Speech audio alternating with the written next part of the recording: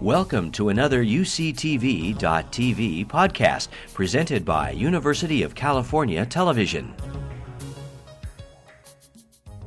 This is a unique chance to really speak with you because for the first time in many years, I really had the opportunity of being semi-retired at this point, although I do have a few things I'm working on, and I'd love to talk to you about that too. I had a chance to reflect back on the last 30 years and ask myself that proverbial question, right, which is, gosh, if I only knew then what I know now, how different things might have been. Not that I have any regrets. In fact, the point at which I founded a company, became an entrepreneur, it was at the inspiration of John McFarlane, another alum who came out of computer science. Founded software.com. That business ran on the public market up to $2 billion in market cap. I ran into him shortly after discovering the epiphany idea to found a company, and his words to me were just plain and simple. He wasn't even looking at me. He was picking up some piece of paper behind me, and he just sort of said, "I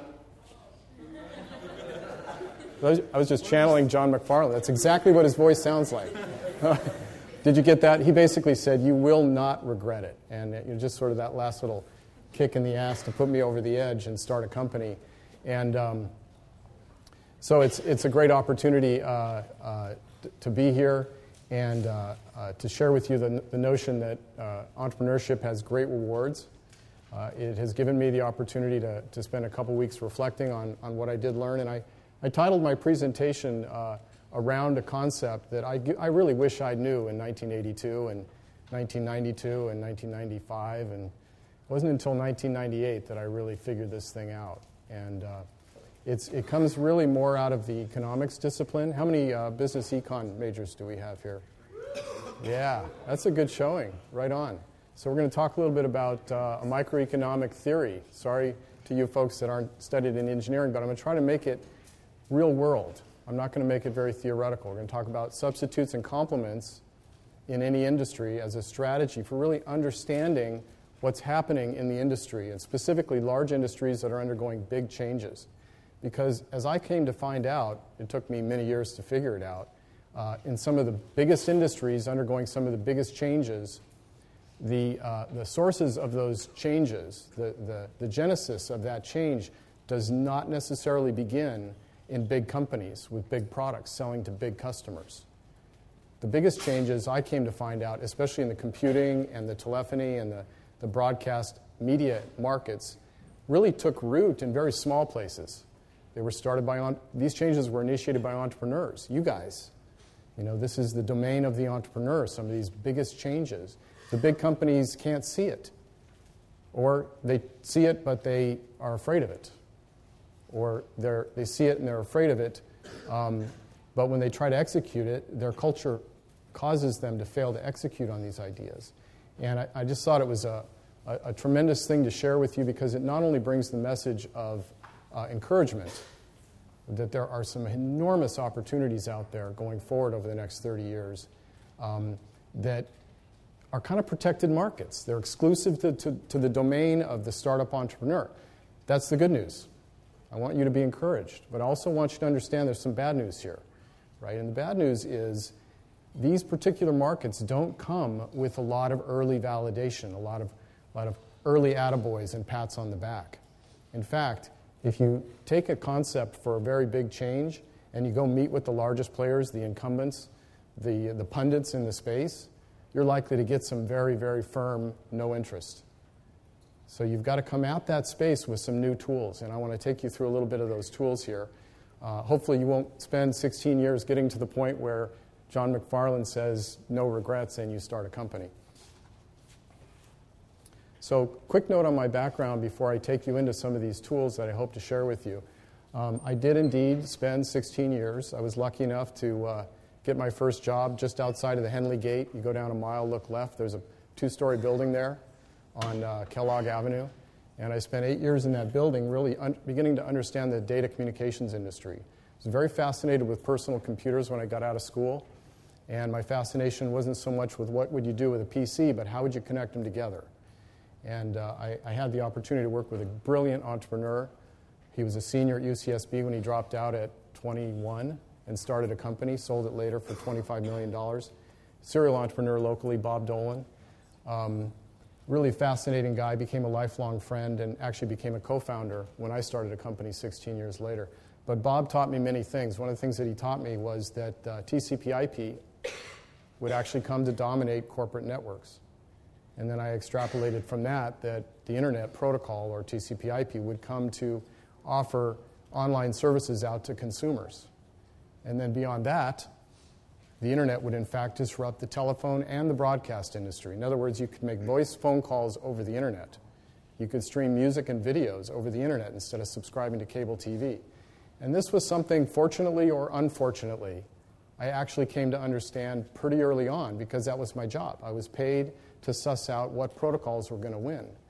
Now, this may actually sound kind of crazy to you guys, because it was 30 years ago, and it was not plain dead obvious then that an Internet would ever exist. And if I were to ask you a preposterous question, how many of you guys have heard of the Internet?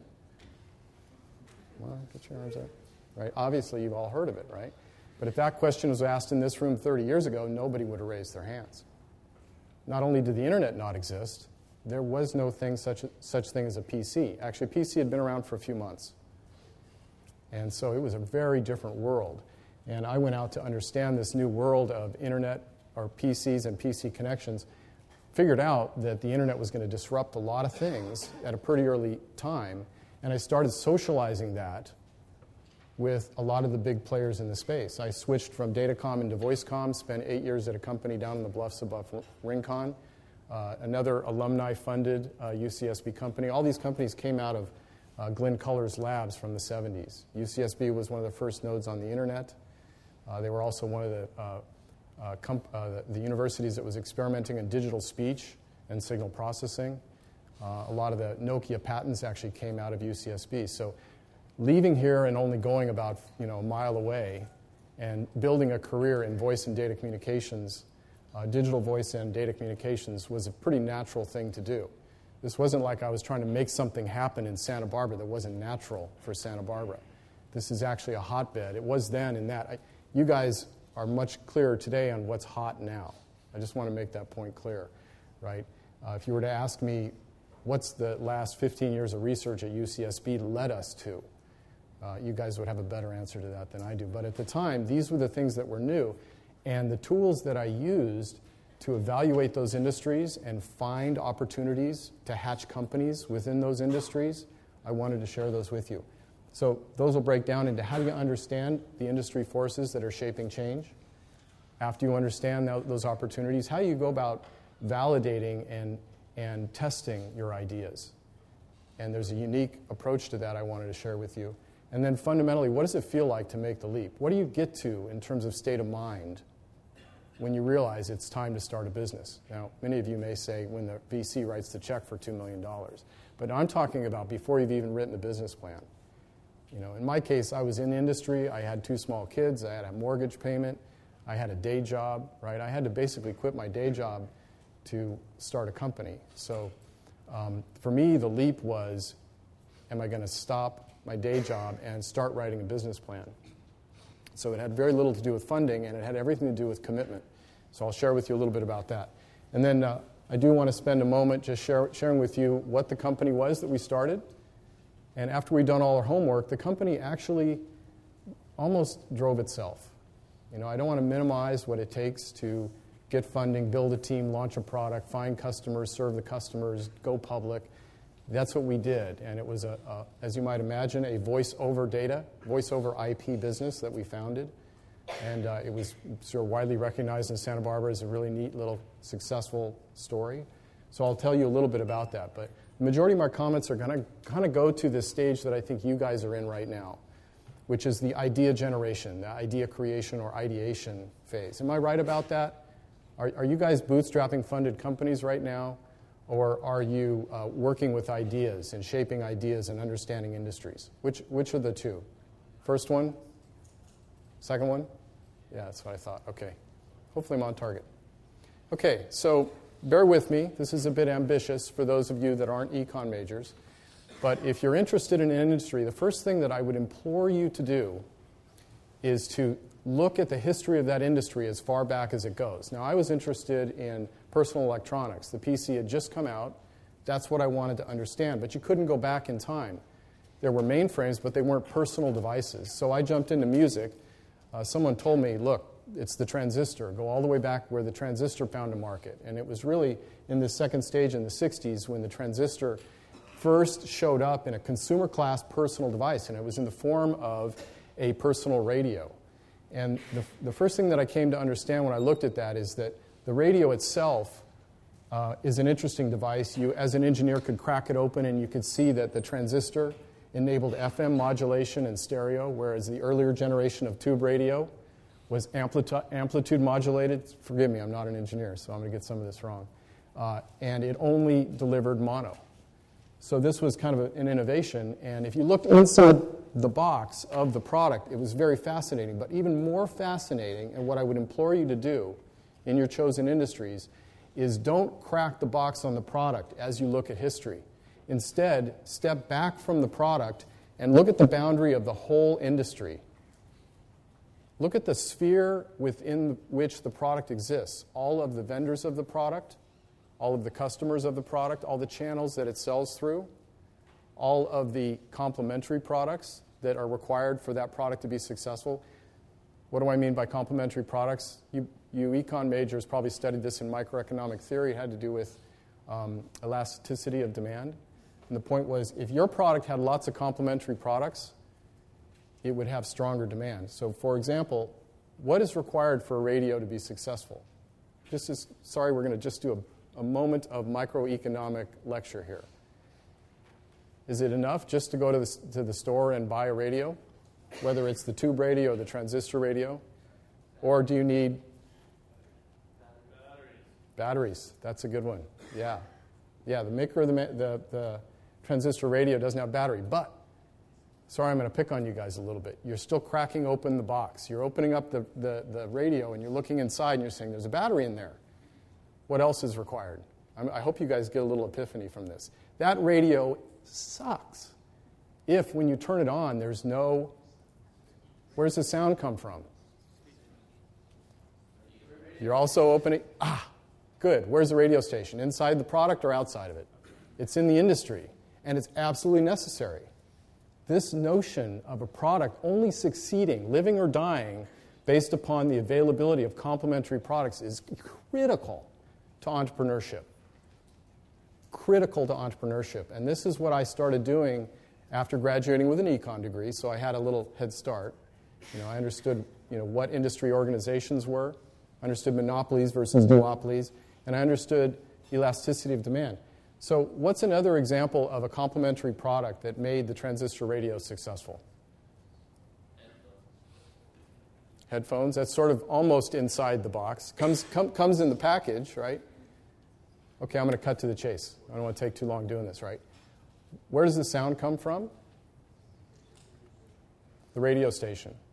Where does the radio station get the sound? Artists. How do the artists organize their recordings and distribute them? Record labels, right? This industry, which just looks like some consumer electronics devices, is actually much more sophisticated than it appears. And I would encourage you, in whatever field you're interested in, to suss out the complementary products that are critical to success, because those are your strategic partners. One thing I'll point out here, just to drive this home a little bit further, right?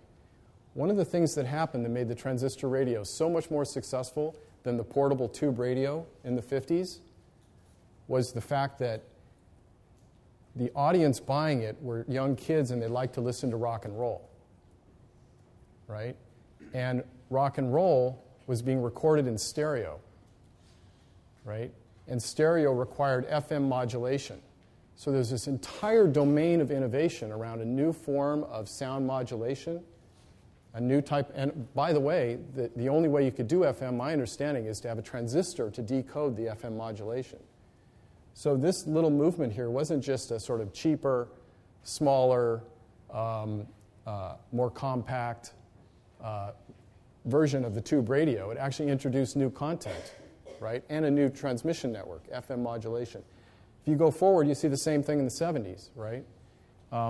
Now what we added here was not broadcast music, but now the cassette tape.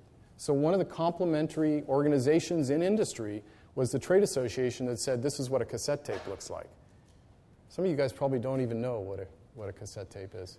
How many of you guys know what a cassette tape is? Oh, good. Thank God. Okay. And then, a fascinating transformation here was this miniaturization when the Walkman came out. Okay, so you guys recently got, while you're here in your early 20s, roughly, the iPad. When I was sitting in your seat, I got the Walkman, right? And I was pretty excited about it. I mean, yeah, you guys got a fully integrated digital platform that did music, video, Skype, video and voice calling, right? It was a computer platform, right? Personal electronics in my age was the Walkman, right? But, there was a transistor in that, and right when the Walkman came out, the PC was announced. So now you had this explosion in complexity in the market. So the other point I need to make here before we leave this is much simpler than complementary products, and that is this question of substitute products. Let me ask you another question. Bear with me. This is a tougher question, but it can be answered very quickly. Of these four products, which product, when introduced, actually just grew the market amongst people who had formerly not had a radio? Anybody have a guess? You're 25% odds. The Walkman? Yes. The Walkman did, because very few people had bought a boombox. That was a tough way to get stereo portably, right? So a lot of people, when the Walkman first came out, it wasn't necessarily boombox people that bought it. A bunch of people down further in the market that had not previously bought that stereo equipment bought it. But the other thing that came to mind here for me was when I was studying this in the early 80s, was the transistor radio was one of the first disruptive innovations or disruptive substitutions in the market. And there's a principle here that's at work that's so critical to innovation in computing and telephony and digital media in general. And that's this idea that a certain type of innovation will enter the market and satisfy the needs of the people who don't yet have any type of product like that. They're not the most sophisticated users who bought the earlier generation. Case in point, and I'm going to jump forward here. Who bought the first PCs? Were they the same people that had bought mini computers? Not a chance. The PC introduced computing to a whole new class of individuals who had not participated in the market for mini computers. Now, over time, what happened? The Windows Intel monopoly of the early PC expanded up market. Hopefully these terms aren't too abstract for you, and started to displace or substitute out the mini computer business. So you got two things happening here. That's the extent of my microeconomic lecture. Very important, because what happened in the next 30 years was very difficult to understand unless you embrace these two principles. Right? What happened in 1980 was, alongside the personal electronic music business, was a personal computing business. And in 1990, the personal telephone came out. Prior to that, the cellular phone, there were really only shared landlines and cordless phones. And then what happened in the 2000s was a dramatic convergence where you started to get multiple functions, both phone and music and computing, in one platform. And to really dig into this and look at all of the complementary products and all the substitutions that happen is extremely complex. I spent 16 years figuring this out between 1980s and the late 90s. And it was not easy. It was kind of a painful process. I'm going to describe that to you next. But it did lead me to the threshold of a great business opportunity. So I'm going to net this out for you guys. And I'd love to hear you guys resonate with this if you're buying into it, because it is a key principle of competitive success in probably the largest market on the face of the planet. The people that won in this space going forward and versus the people that lost were those that used a complementary product strategy called an open platform. And I don't care whether you're Microsoft defeating Apple because the Microsoft operating system attracted more software developers and actually had an open platform attracting independent hardware developers. Or you're looking at a different category of this market, and you're asking, will TCP/IP beat Novell NetWare? Which is probably, anybody ever heard of Novell? Probably not, one person, right? So when I came out of school, the emergent, successful computer networking protocol was proprietary. It was operated by Eric Schmidt, the former CEO of Google. He ran a company called Novell, and Novell was in the business of hooking together PCs. But there's this little teeny, excuse my expression, crappy protocol, a much lesser, smaller protocol called TCP/IP that completely destroyed Novell as a company. And it not only destroyed Novell, it eliminated NetBIOS from Microsoft as a protocol, SNA from IBM as a protocol, DECnet from Digital Equipment Corporation. I could go on and on. So the idea here is that these open platforms, whether they were protocols like TCP/IP or operating systems like Microsoft, enabled tons of third parties to innovate to make the demand for your product higher. What's the last open platform here that is demonstrating remarkable success in the market today? If you go all the way up to current times, what company has innovated an operating system platform that has attracted more developers than Google? What was the answer? Apple, iOS. Yeah, why did Apple win? There's a very interesting question. They lost to Microsoft. You guys may not even know that. Apple was the heir apparent to the PC industry. But the original Apple architecture had proprietary operating system, proprietary apps, and proprietary hardware. Right? The same architecture that they use today to succeed was a failed strategy in the early 80s, and Microsoft beat it with a complementary product strategy called PC-DOS that became Windows, and the rest is history. So Apple today has turned that formula around and now has a very elegant development environment for iOS applications running on all the Apple products, and it's hands down beating the Google Android platform right now, at least, in terms of number of developers, which is what confers market advantage. The number of developers equates to the number of people building things that increase demand for your products. If you understand this principle, even just a little bit, then you're in a position as an entrepreneur to start to pick, or at least theorize, who the winners and losers are going to be. And if you're entering a market and you have a product and you're going to deliver it through a complementary partner, but that partner has a bad strategy and they're not going to succeed, then you're not going to succeed. You can't bet on the wrong horses for long, especially in this modern information economy. So your ability as an entrepreneur in any industry to assess and make a reasonable prediction as to which are the horses that are going to win and lose is important.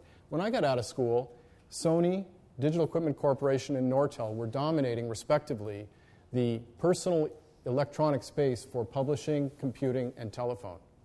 And, DEC and Nortel, you guys may not even have heard of those companies. That's kind of my point, right? If you jump forward, what you see is that those companies, which were the largest companies at the time, really failed to anticipate the convergence of the space.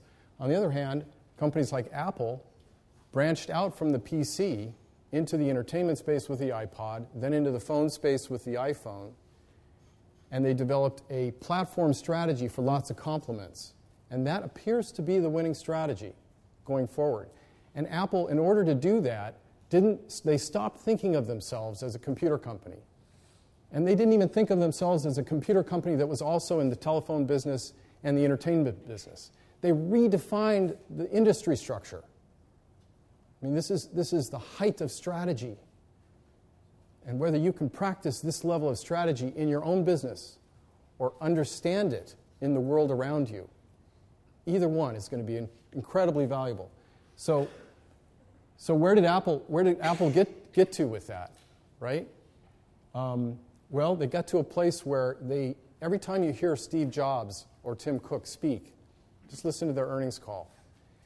You hear them say things like, we don't really care about Flash. Now, how many of you guys wish Apple had Flash in their products? Okay, and I do too. How many times have you heard them say, this is why we don't have Flash? Well, the language that they use is that, and whether true or not, because I'm not sure I believe it either, is that we are focused on delivering great user experiences. And it doesn't matter whether it's music, browsing, telephone calls, or email, or anything else that you can do on their computer. They're no longer limited by the boundaries of a telephone, a computer, and an entertainment device. And that changing of the structure is what worked for them. It also worked for Cisco. Cisco recently exited the flip business. They had this little thing called a flip video. Do you guys ever have a flip video device? Right? They reset their boundaries. Cisco now sells networking gear to the telephone companies, the cable companies, and obviously the backbone of the internet and corporate lands. Right? So they moved across these industries and succeeded. And on the content side, Oracle's doing the same. You know, it used to be if you were a computer company like Oracle, when I got out of school, the modern thing to do would be to not operate a business that delivered both hardware and software. Hardware and software separation was a very important structural element. There were two different companies doing that. Microsoft taught us that, right? Microsoft did the operating system, somebody else did the hardware. Sort of now Dell, right? What did Oracle do recently? They pulled an Apple. Whoa. Oracle went out and bought Sun Microsystems. Oracle is now an integrated hardware-software company under the same roof. Now this, as you guys can tell, this stuff really excites me. This is good stuff, right? But I haven't really given you the punchline yet. You know, the reward for all of this, figuring this stuff out, really comes when you sit down and you see a business opportunity and you go out into the world and you say, you know, I'm going to bet that the PC is going to replace the mini computer and DEC is going to lose, right? And a company like Apple or someone's going to win. And that's what I set out to do when I graduated. It was all about having ideas about what was going to be big and going to big places to validate them. That was my mistake. And I spent many years making that mistake because if you took the idea of a PC to Digital Equipment Corporation, it was very dangerous to them. That, as a source of feedback, led to things like, we really don't like your idea, right? And that happened when I talked to a professor here at UCSB about using a $5,000 personal computer to do the work of a $50,000 mini computer in 1981.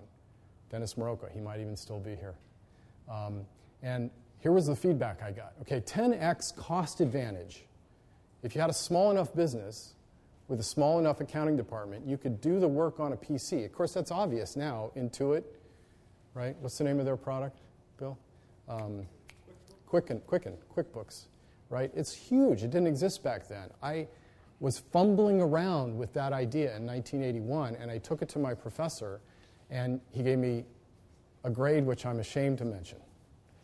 And needless to say, it was not an A. It wasn't a B either. It was sort of barely a C, right? And that's the kind of feedback that you're going to get if you've discovered something that's disruptive to the existing big players, and you go to the big players to talk to them about it. So I'm trying to give you the encouragement to stick with your convictions. If you think the industry is shifting in this manner, stick with it. And instead of going to the big guys, which I did in music, and I ended up doing in narrowcasting and broadcasting with the newspapers, instead of doing that, scale down your idea. Take the concept to a smaller organization. And my mission, after about a decade of failed validation, of a bunch of false negative feedback, was to go into the telephone industry and convince the telephone providers that this convergence of computing, telephone, and broadcasting was going to lead to something called unified messaging. And this became my sort of cause célèbre of the 90s. To cut to the chase, that only went so far. They loved the idea, but they couldn't execute on it until we actually and this is how I came to be talking with John McFarlane at software.com. They were an email company.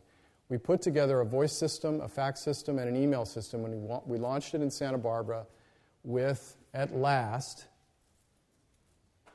authentic end users of a service. Up until that point, I had these grand big ideas, was socializing them in big places, and not once had I actually encountered an end user. The power of the voice of an authentic end user can't be trivialized, can't be minimized. Yes, I was talking to people that were running a roofing business in Santa Barbara and a real estate agent. I was used to having meetings with senior executives of the world's telcos, right? But their voice was so much more important than the voice of these big companies that were kind of afraid of these ideas. So you've heard this many times, right? Listen to the voice of the customer, engage the customer, validate your ideas with the customers. Well, I finally did that, and what was interesting about it, I thought I'd gotten to the point where I wasn't terribly smart getting out of school. It took me a lot of years to really suss out the computing and telephone industry.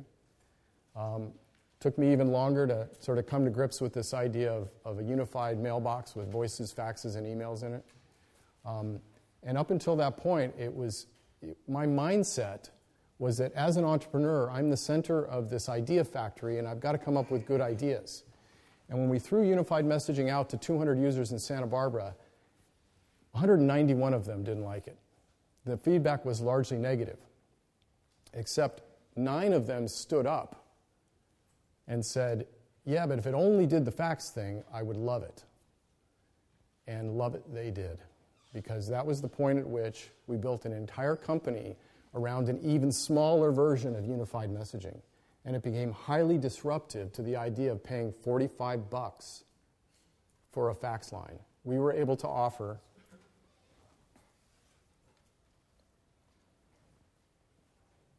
Actually, let me stop before I describe that service to you and let you know that when we finally talked with an end user and they validated this simple idea of a virtual fax number, and I'll tell you in a moment how we built the product and deployed it, the experience of that moment, and it was literally not measured in weeks or months or years, it came down to a moment, was that the entire desire to see big changes happen in industry was totally replaced by the feeling of a really high energy devotion to these specific users, because we knew there were millions of them. And I would encourage you to whatever you have to do, create a radar screen of your own sort of emotional state of mind and be sensitive to the entrepreneurial spirit sort of rising up, right, when you encounter the right opportunity, because it's absolutely what happened in our case. And now it might sound kind of like a puff piece, like, well, so what? So you got excited. I got excited about my idea last week, and you got excited about your idea last week, and what did it really do? Well, what it really did is it became the basis, that dedication and the devotion of the users and the excitement that was generated. Not talking about ideas now. In fact, the idea for that fax line came from the users. It wasn't even our idea. We were really sourcing it from this customer we discovered. And we were kind of humbled. Now we're building a company around an idea. It wasn't even our idea. But what we did have was this energy that was infectious. Right? Was there any problem getting investors? No. Was there any problem getting team members? No. Was there any problem getting the customers so excited they told their friends about it? No. So you want to look for that. It's a very legitimate thing, and it becomes part of a leadership strategy to really motivate and acquire the team. So very quickly, then we'll get to questions. We started a company, and that was 1999. The first product was a virtual telephone number that we sourced from the telephone industry, plugged it into a server on the internet, and it allowed you to receive a fax to your email. The service became known in the industry as eFax. That wasn't our trade name. Anybody here heard of eFax or encountered it? Yeah, it sort of transformed the face of faxing, and we were there first. This thing cost us 15 cents a month. That's what we rented phone numbers for. There were no other costs. And we even got paid whenever a fax would come into the number. We created a competitive local exchange carrier that actually received revenue when calls came into it. So we ended up really building the entire company around this image of service to the customer. That's how devoted we were. It was really remarkable. And what we found is that it was a little expensive to acquire these customers because there was really nothing viral. It was just word of mouth. But it replaced something in the market, 15 cents a month cost of goods, $45 price in the market if you bought it from the phone company. And that actually is almost 100x difference in costing, led to a very successful first product launch. We scaled that business up, and then we figured if the consumers of our service were very interested in these simple products like the fax piece of a larger system, we could do the same with voice. And in November of 1999, we launched a nationwide free service that helped you out if you were dialing up to the internet. This was actually something that one customer out of 200 had mumbled a little bit about. Wow, this would allow me to still receive phone calls while I'm connected to the internet over my phone line. Now, you guys aren't that far into broadband that you don't remember dial-up, right? Do you guys remember dial-up? A quick question. Can any of you guys really remember life before the internet? Oh, my God. It kills me. Wow. Yeah, that's a hell of a transformation in my professional career, a span of 30 years, right? If you'd asked that question of this class in 1981, how many of you guys know what the internet is? Nobody would have raised their hands, right? You would have had to ask a question like, can you guys remember life before television? That's the question you would have had to ask to get that response was, no, I can't really remember life before television. So it's a tremendous transformation. We brought this product to market, and the nice thing about it, if you look at the economics there, is it was a substitute for buying a second phone line for your dial-up modem so that your family could still receive phone calls. It only cost us 40 cents a month to operate it, but the CAC, or cost of customer acquisition, was actually less than 10 cents initially. That was because the service was viral. So we were designing this around the needs of the consumer, and we came up with a great distribution strategy. Bear in mind that this was something we were selling to people while they were online, and we were selling it to people while they were experiencing the problem. And the customers actually told us what the value proposition was. You guys have probably heard a speaker or two, maybe John Greathouse, say something like, you've got to figure out the value proposition. Make it compelling. I used to work with John. John worked at Callway for 2 years. And the users told us what the value proposition is. Never miss another call while online. Better than paying $25 for a second phone line. I mean, it wasn't even that clever. Once again, we weren't coming up with this stuff. We were just listening to the customer, right? And what happened is half of the U.S. market within a year or two were our customers. Half of the U.S. consumer internet market signed up for this service. I don't know what the other half were doing, right? AOL ended up entering this space, but and we were able to take, of the 15 million, right when the capital ran out in the dot-com era, there was a time when capital was really easy to raise, and then there was a time where you could not ever raise capital in 2001. But right at the point where the market crashed and Yahoo went from $180 a share to $20 a share, something like that, right at the point of that crash, we turned on a billing system that our customers asked us to build. We weren't even coming up with the billing system, right? We'd gone to these 2 million very active voice users of the service, and we asked them, if you had to get a credit card out and pay us $5 a month, would you buy this enhanced feature? And about 10% of them came back and said, sure. And we built the product, we were ready to launch it, and we did one more customer survey. We talked to the customers through an email survey response on the web, right? Those things were possible back in, the Paleolithic period when I was an entrepreneur, right? That's a joke. And the customers came back and they said, if you'll let us just put this on our phone bill, 30% of us will be willing to buy this from you. 3 times increase in customer acquisition if we could figure out a way to put the charge on their phone bill, since it was kind of related to their phone service. So we shut down the entire billing strategy, survived 3 months of the dot-com crash, didn't raise any more capital, actually went back to our existing venture capital investors. There was no, convinced them that this 30% number was magical, which is why I remember it. If we just take 3 more months, we're going to get 3 times the number of customers. And we end up with 600,000 customers, ultimately 800,000 customers paying us $5 a month. You do the math, it's about $50 million business. It was almost all profit, right? And we hit profitability in kind of record time. So my point is that, guys, we're not that smart. We just did our homework.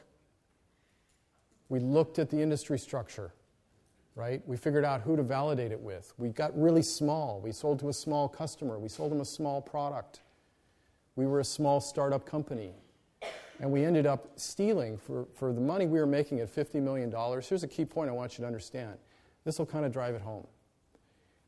In $50 million in revenue across almost 1 million U.S. households, that revenue, if those customers were buying a phone line from the phone company, would have been $1.5 billion a year in revenue.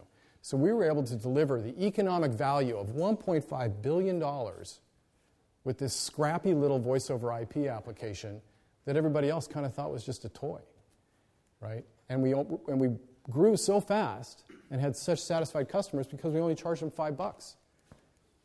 So, almost 10 times what they would expect to pay for something. And that kind of value creation opportunity not only led to really a fun company. It was a great company, lots of great experiences and rewards, but it brought all kinds of new investors. We got a public offering done. My tombstone is going to say an unlikely CEO. I was an entrepreneur. I was a student of industrial organization theory, and I like to talk about microeconomic principles of complements and substitutes, right? Really kind of dry stuff. No offense to the econ students here. You probably enjoy it too. But what that led me to was a situation where now I was actually doing a public offering. And then after that, I was running a public company as a CEO. And the skills that I needed to do that, I just want to share one skill that's ultra important.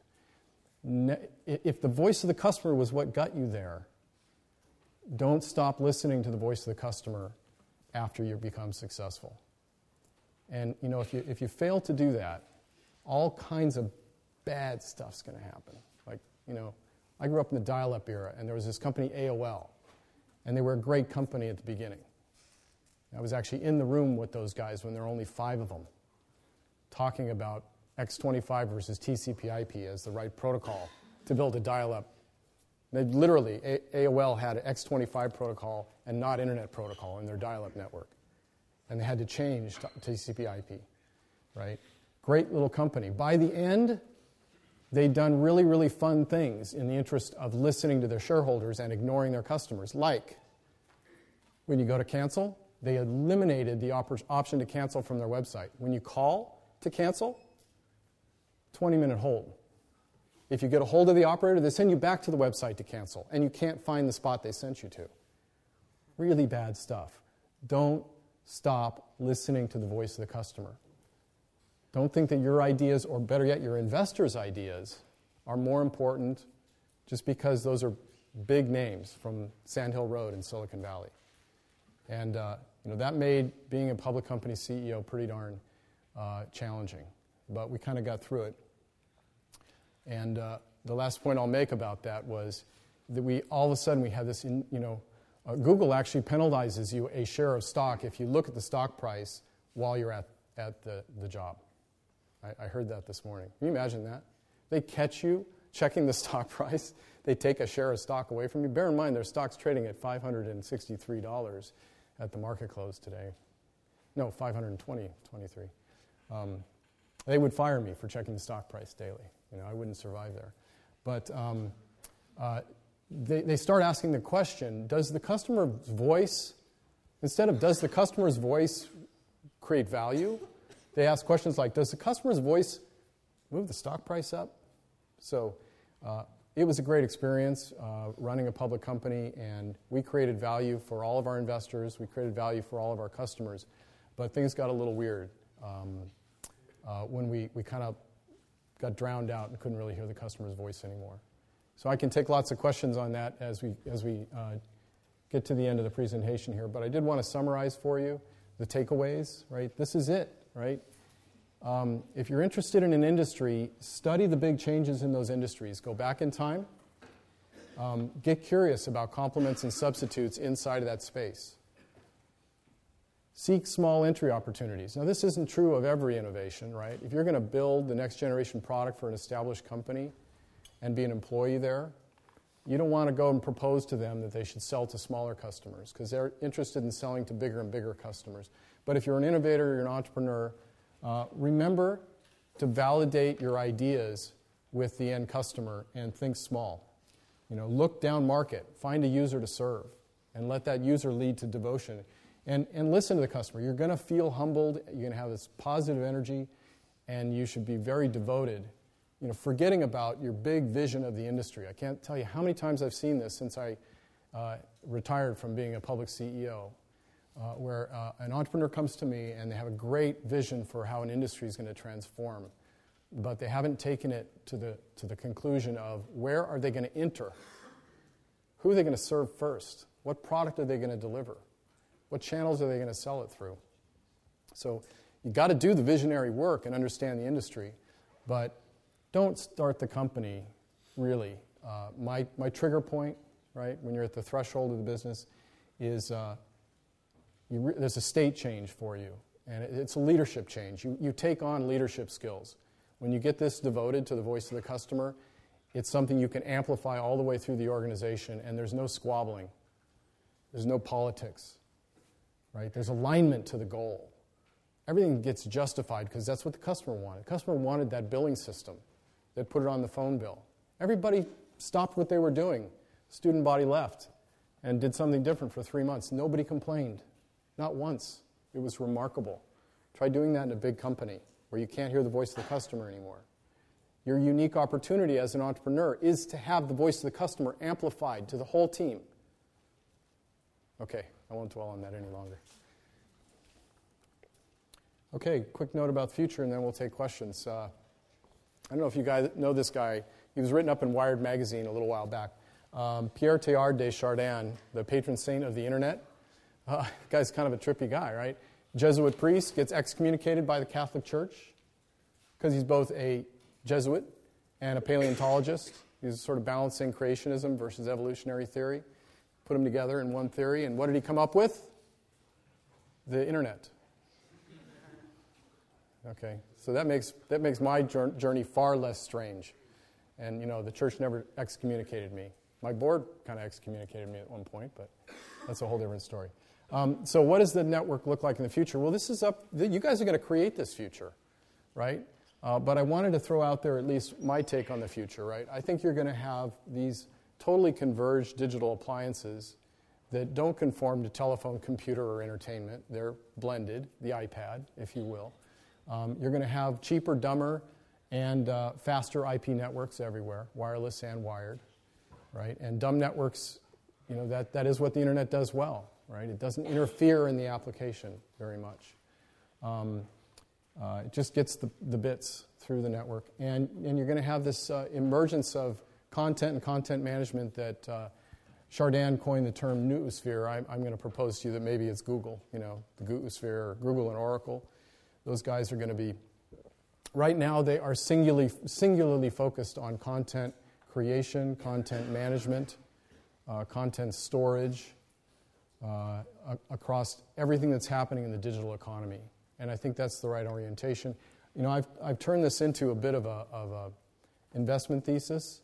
And, one of the things you get to do after you've had a successful exit is you get to spend a lot of time thinking about what you're going to invest in. And I took everything that I learned, or at least thought I had learned, and I'm still learning, and I started making investments around this strategy, and it appears to be working.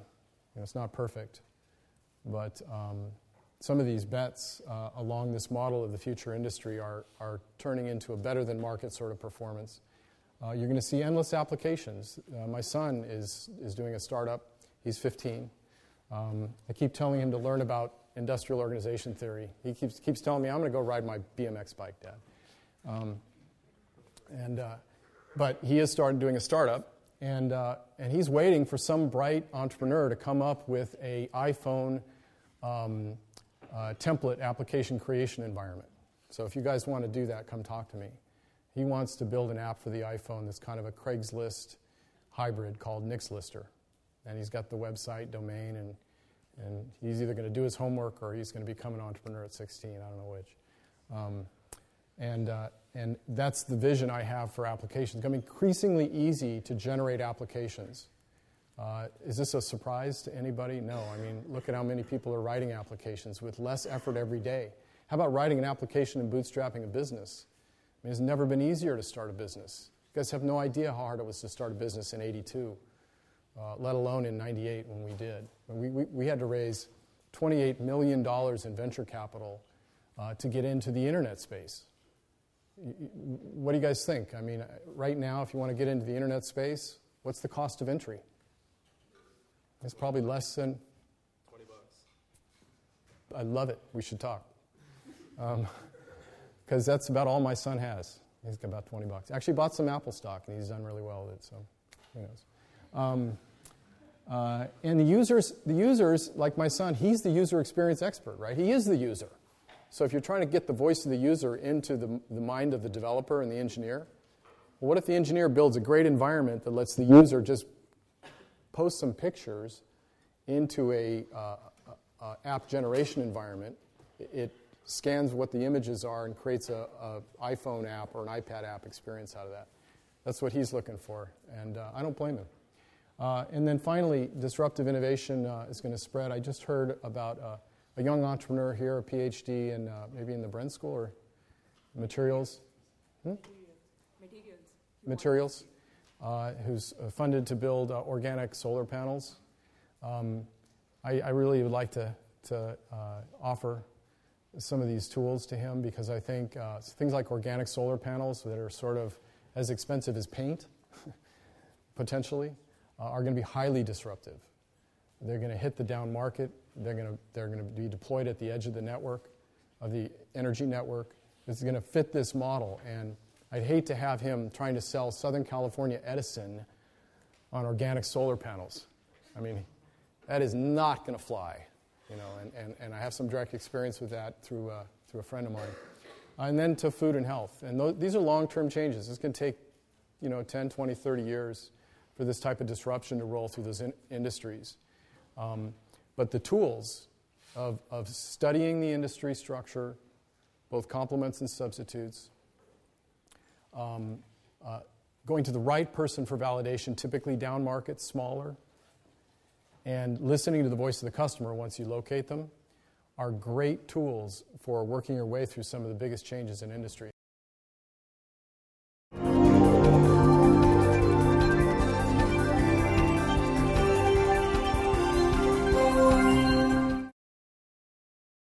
When you were starting CallWave, was there ever a moment when you thought about giving up and going back to your 9 to 5? And if so, what helped you get through it? It doesn't come to mind immediately. I don't think,